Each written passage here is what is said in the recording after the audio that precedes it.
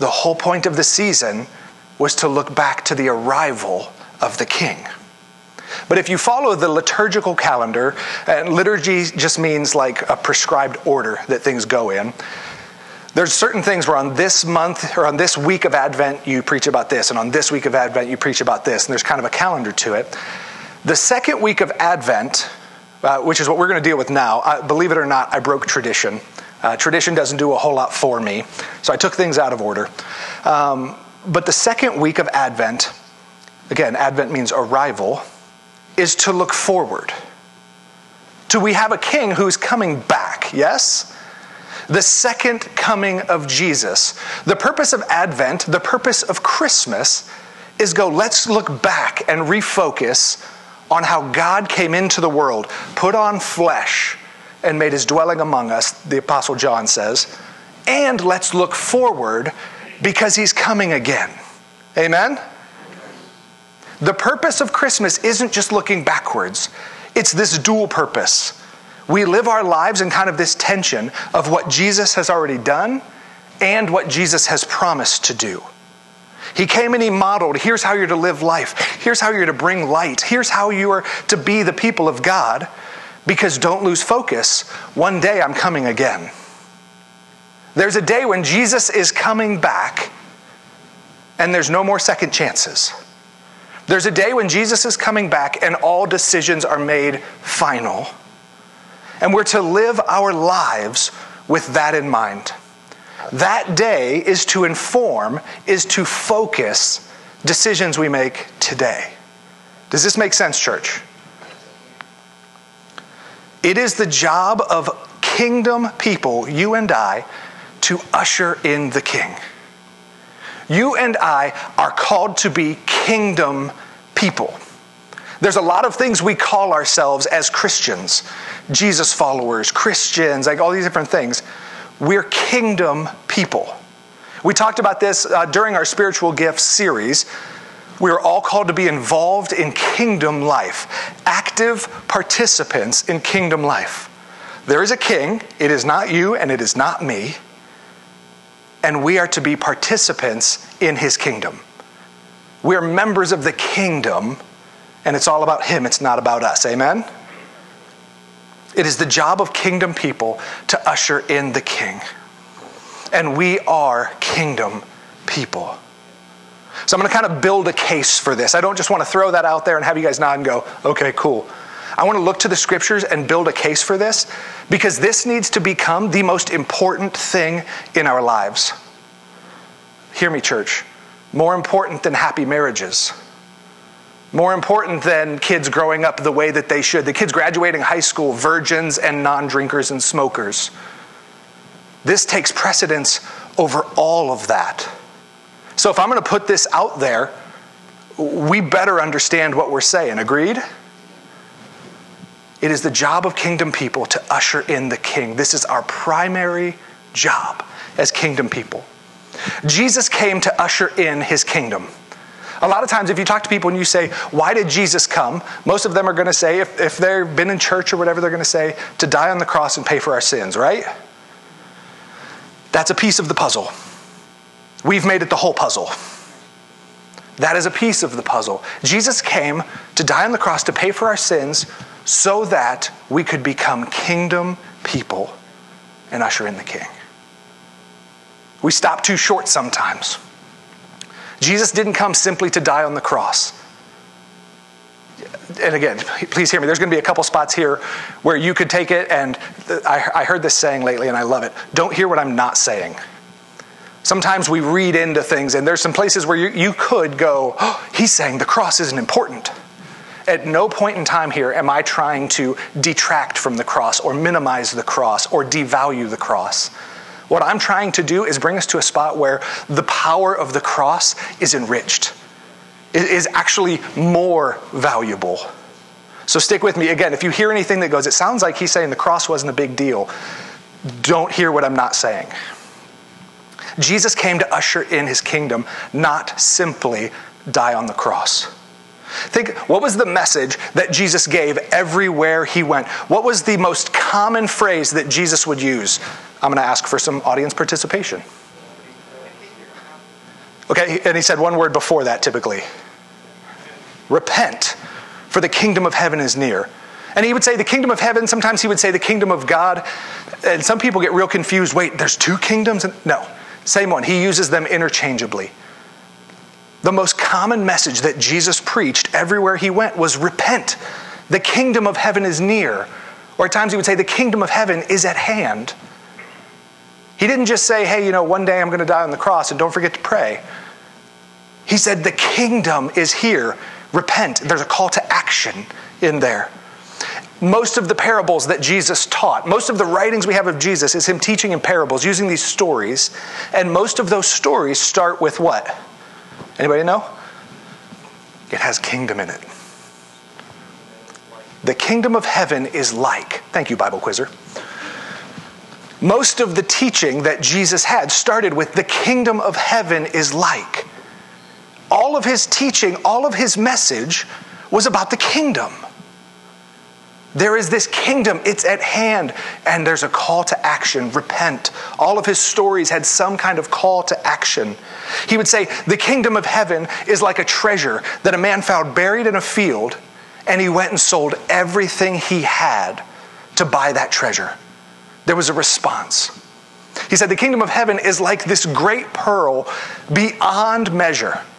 Like it's invaluable, it's priceless. And a man went and sold everything he had to buy this pearl. This is the kingdom of heaven. Jesus is going, it's here, it's at hand, and it demands a response.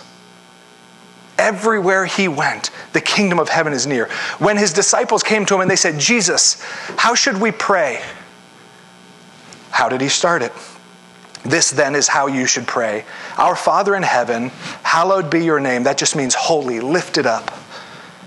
Your kingdom come, your will be done on earth as it is in heaven. Jesus, how should we pray? You should pray that the kingdom come. That just as things are in heaven, the Lord's rule is tangible. When he says do something, it's done. What he wants to happen, happens. The things that he values are valued. The people that he wants raised up are raised up. He says exactly like it happens in heaven, pray that that happens here. That the kingdom of God comes to earth. And then he goes on to talk about how we deal with things, protect us from temptation, give us our daily bread, all these things. He's saying, look, it's about you living life here on this earth. And the thing that needs to be key is it's about being involved, a participator in the kingdom of heaven, ushering in the king, living out the kingdom here on earth. Is this making sense? See, Jesus came preaching kingdom, and we tend to preach cross. Now again, don't jump too far ahead of me. Jesus came teaching that the cross was the beginning. Oftentimes we preach that the cross is the end. As in this, if we can just get someone to pray a prayer that they're a sinner, that Jesus died on the cross to pay for their sins, job done, right? They're now part of the kingdom, amen, good luck to you, and we're out.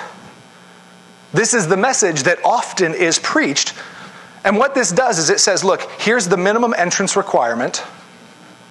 Just believe this, believe what Jesus did on the cross. Everything after that, optional. Everything after that, the super Christians do, the pastors and missionaries, they go extra, but you're just a lay person. So as long as you believe this, you're saved, you're fine. Try not to be wicked, you know what I mean? But you've done the minimum, you're good. What Jesus teaches was the opposite. The cross is the starting line. Even if you wanted to participate in the kingdom, you can't in and of yourself. You are sinful, you are fallen, you are far from God. So Jesus said, I will bridge the gap. My death on the cross is the starting point. I will bridge the gap so that you can enter the kingdom of heaven. Now, life begins. Now, what it means to be a follower of Jesus truly begins. Participate in the kingdom. Be actively involved in the kingdom. We're going to talk about what that looks like here in a few minutes. But we have to get this straight. If you're here this morning and you think, well, I prayed a prayer one time at church camp. You think, yeah, I believe that, what Jesus did on the cross, 2 thumbs up. Love it. Good guy. And that's where it ends for you? This is where things get scary. Are you a part of the kingdom? Can you be a part of the kingdom and disobey, disrespect, rebel against the king? No. That's called treason. The penalty for treason in every country is death. We are called to be active participants in the kingdom. Now here's the thing. This is difficult for a lot of you because some of you feel like this is a bait and switch. When you became a Christian, you were sold a bill of goods that said, just believe what Jesus did for you, pray this prayer, and that's it. It's a free gift. You don't have to do anything else. You're set. And so you're in. You put it in your back pocket. You're good, right? And now I'm coming along and I'm telling you something very, very different. And here's what I'm going to say. I'm sorry that someone, I believe well-meaning, I believe probably misunderstanding, sold you a false bill of goods. Because what we find in Scripture is that's not enough. There has to be a response. There has to be an active participation in the kingdom. Nicodemus came to Jesus one day in John chapter 3, and he said, look, what do I have to do to enter the kingdom of heaven? He had heard the teachings, and he went, that sounds good. I like that. What do I have to do? And Jesus said, very truly, I tell you, no one can see the kingdom of God unless they are born again. We've put it as, be born again, the end. That's the whole thing. Pray a prayer, you're born again, great job, see you in heaven. Jesus goes, no. That's the entrance requirement. Being born again, putting your faith in Jesus. Now, follow him. Paul says that the kingdom of God is not a matter of words, but of power, but of action. James says, you're fooling yourselves if you read the word of God and don't do what it says.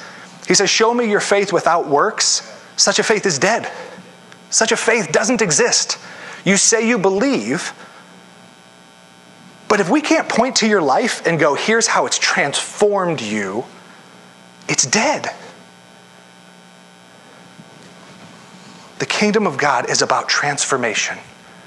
Think about it in your own life. Let's look simply at the last year. Some of you have been Christians maybe not even that long. Some of you have been Christians 40, 50 years, but let's just look at the last year. Have you seen transformation in your life this last year? Not just I believe, but here's how my belief has changed the way that I live, has changed my heart, has changed the desires of my heart. If you haven't seen transformation, is the kingdom real to you? Are you really in? And again, I'm not trying to make some new, okay, so you have to go this far before you're in. It's about trajectory. Am I growing to be more like him in character and priorities? If not, I've stopped being involved in the kingdom. And according to James, I got to be real careful. Because faith without response is no faith at all. We are called to be active participants in the kingdom. This was the message that Jesus came to preach. Jesus came to usher in his kingdom. He died, rose again, and he left. Agreed? So guess what we've been called to do ever since then? The same exact thing. Jesus said, I'm leaving. The reason you're still here is now it's your job to usher in the kingdom. We have to be active participants. 2 Corinthians 5, 17 to 20. Therefore, if anyone is in Christ, the new creation has come. Listen to the transformation language. He doesn't say if anyone's in Christ, they prayed a prayer good for them. They are made new. Not they're made better. They've tried a little harder. They're made into something completely different. Death to life. Not old you to a little shinier, polished up version of new you. New creation. Something altogether different. The old is gone. The new is here. All this is from God, who reconciled us to himself through Christ and gave us the ministry of reconciliation. That God was reconciling the world to himself in Christ, not counting people's sins against them. And he has committed to us the message of reconciliation. We are therefore Christ's ambassadors, as though God were making his appeal through us. We implore you on Christ's behalf, be reconciled to God. If you are a member of the kingdom of heaven, the people of God, you are an ambassador for Christ. You are his mouthpiece. You are to represent him wherever you go and to usher in his kingdom. This is a non-negotiable, people. This isn't, again, just come to church and just read your Bible in the mornings and you're fine. And if you want to get some extra brownie points, don't forget to be an ambassador. This is a non-negotiable. If you are going to be a part of the kingdom, you are signing up to be an ambassador, to speak the kingdom of God, to live the kingdom of God before people. If not, you're not an ambassador. You're not in the kingdom. I feel super mean saying this, and I don't mean to be mean. I don't know what else to call what the scripture gives us. Jesus, right before he left, here's his parting words to his disciples.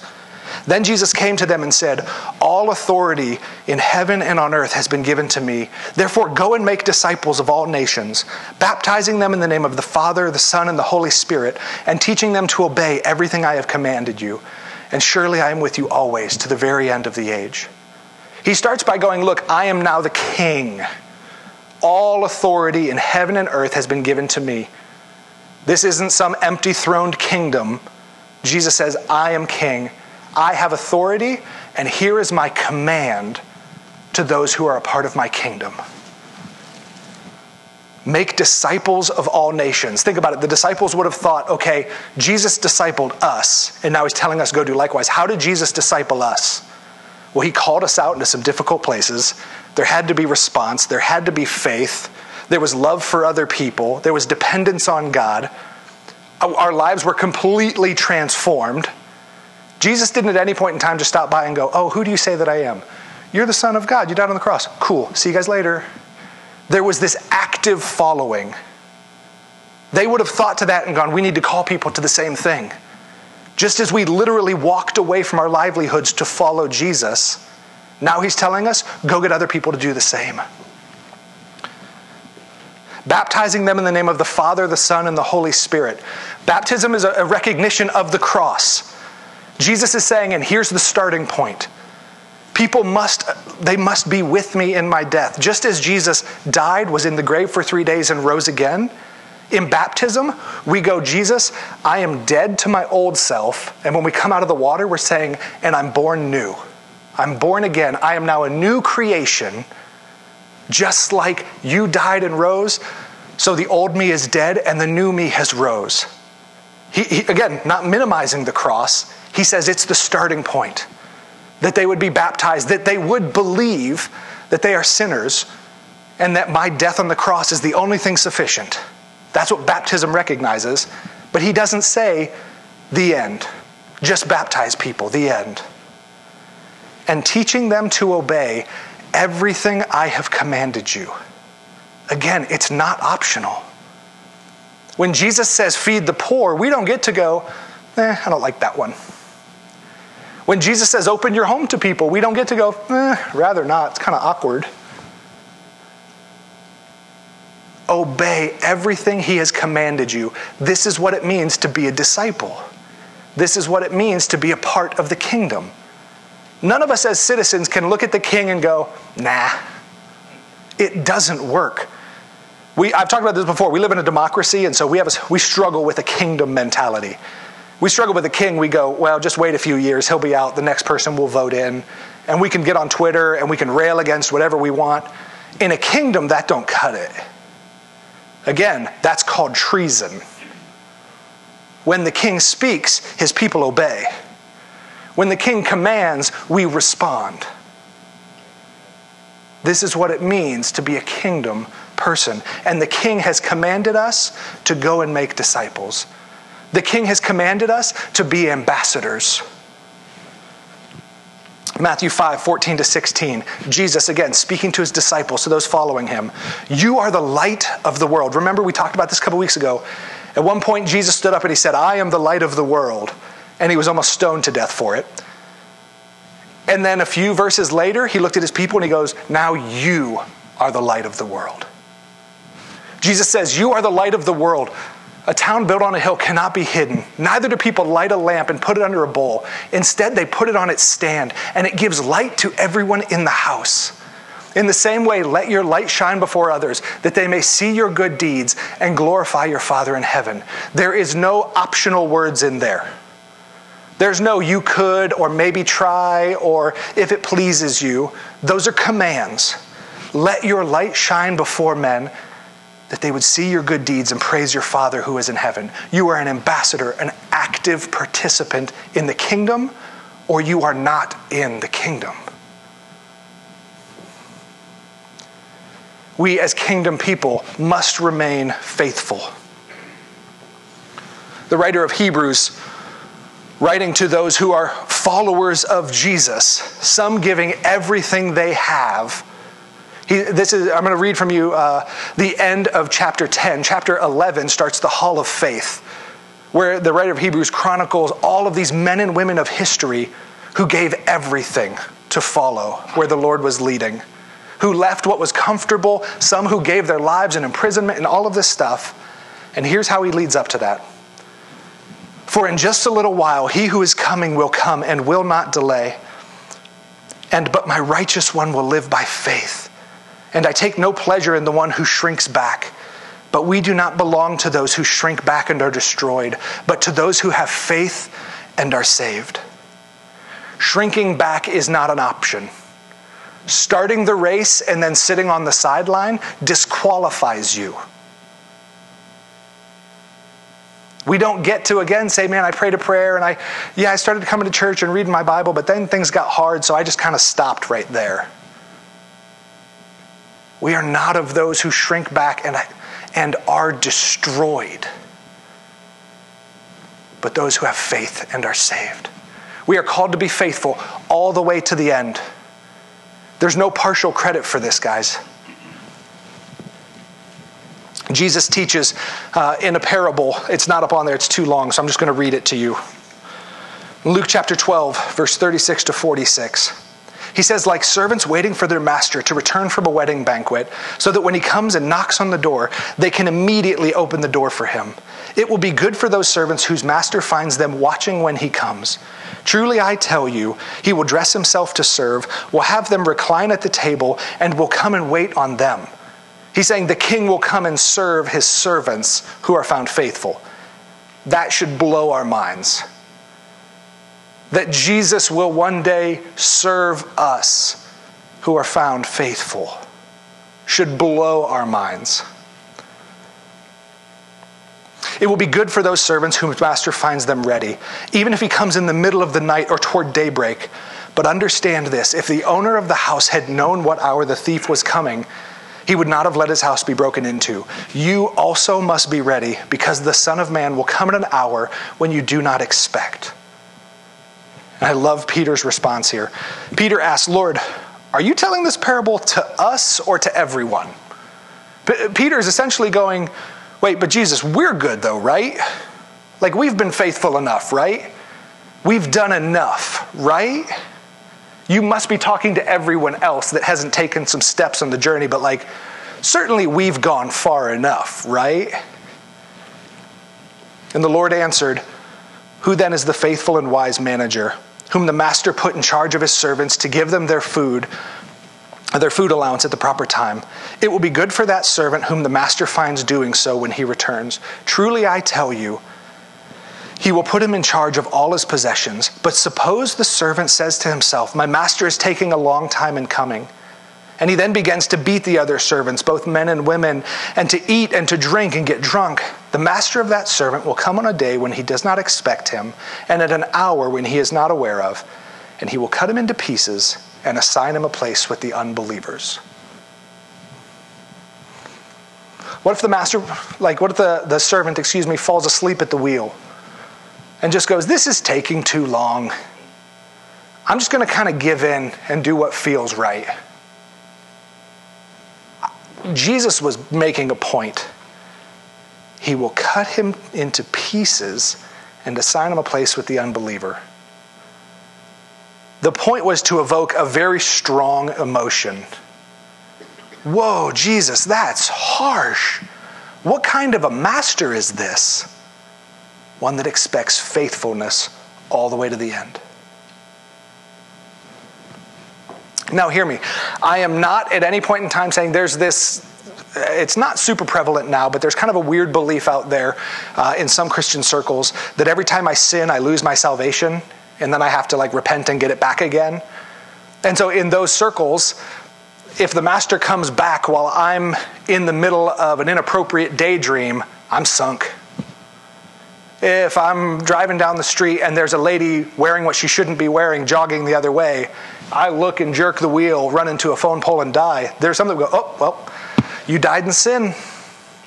You weren't faithful the whole way. That's bunk. That is not true. That is not the grace of our Lord. But again, when I look at seasons of my life, when I look at, again, I'm just trying to take a snapshot of the last year, have I been asleep at the wheel? Have I begun to beat the other servants, treat people in a way that makes me feel good and I don't really care what they think, to eat and drink and get drunk and just, again, whatever makes me feel good, whatever comes along. Don't get me wrong, I'll still come to church, I still read my Bible, but when it comes to following the commands of my master, what are the odds he really comes back tomorrow anyway, right? That is a dangerous place to be. We must remain faithful until the end. And here's the final point. We have to remember that eternities hang in the balance. Mine and every single person that God has placed in my sphere of influence. Their eternity hangs in the balance because for all I know, I might be the only Jesus they ever meet. I might be the only God put on flesh they ever see. We live in America and we think everyone's heard the gospel. Everyone who has a TV is flipped by that channel. They all know. They don't. Eternities hang in the balance. God didn't just write it in the sky so that no one could deny it. He sent us to live it out before people and to proclaim the message. And if we don't do it, people will die and spend eternity in hell.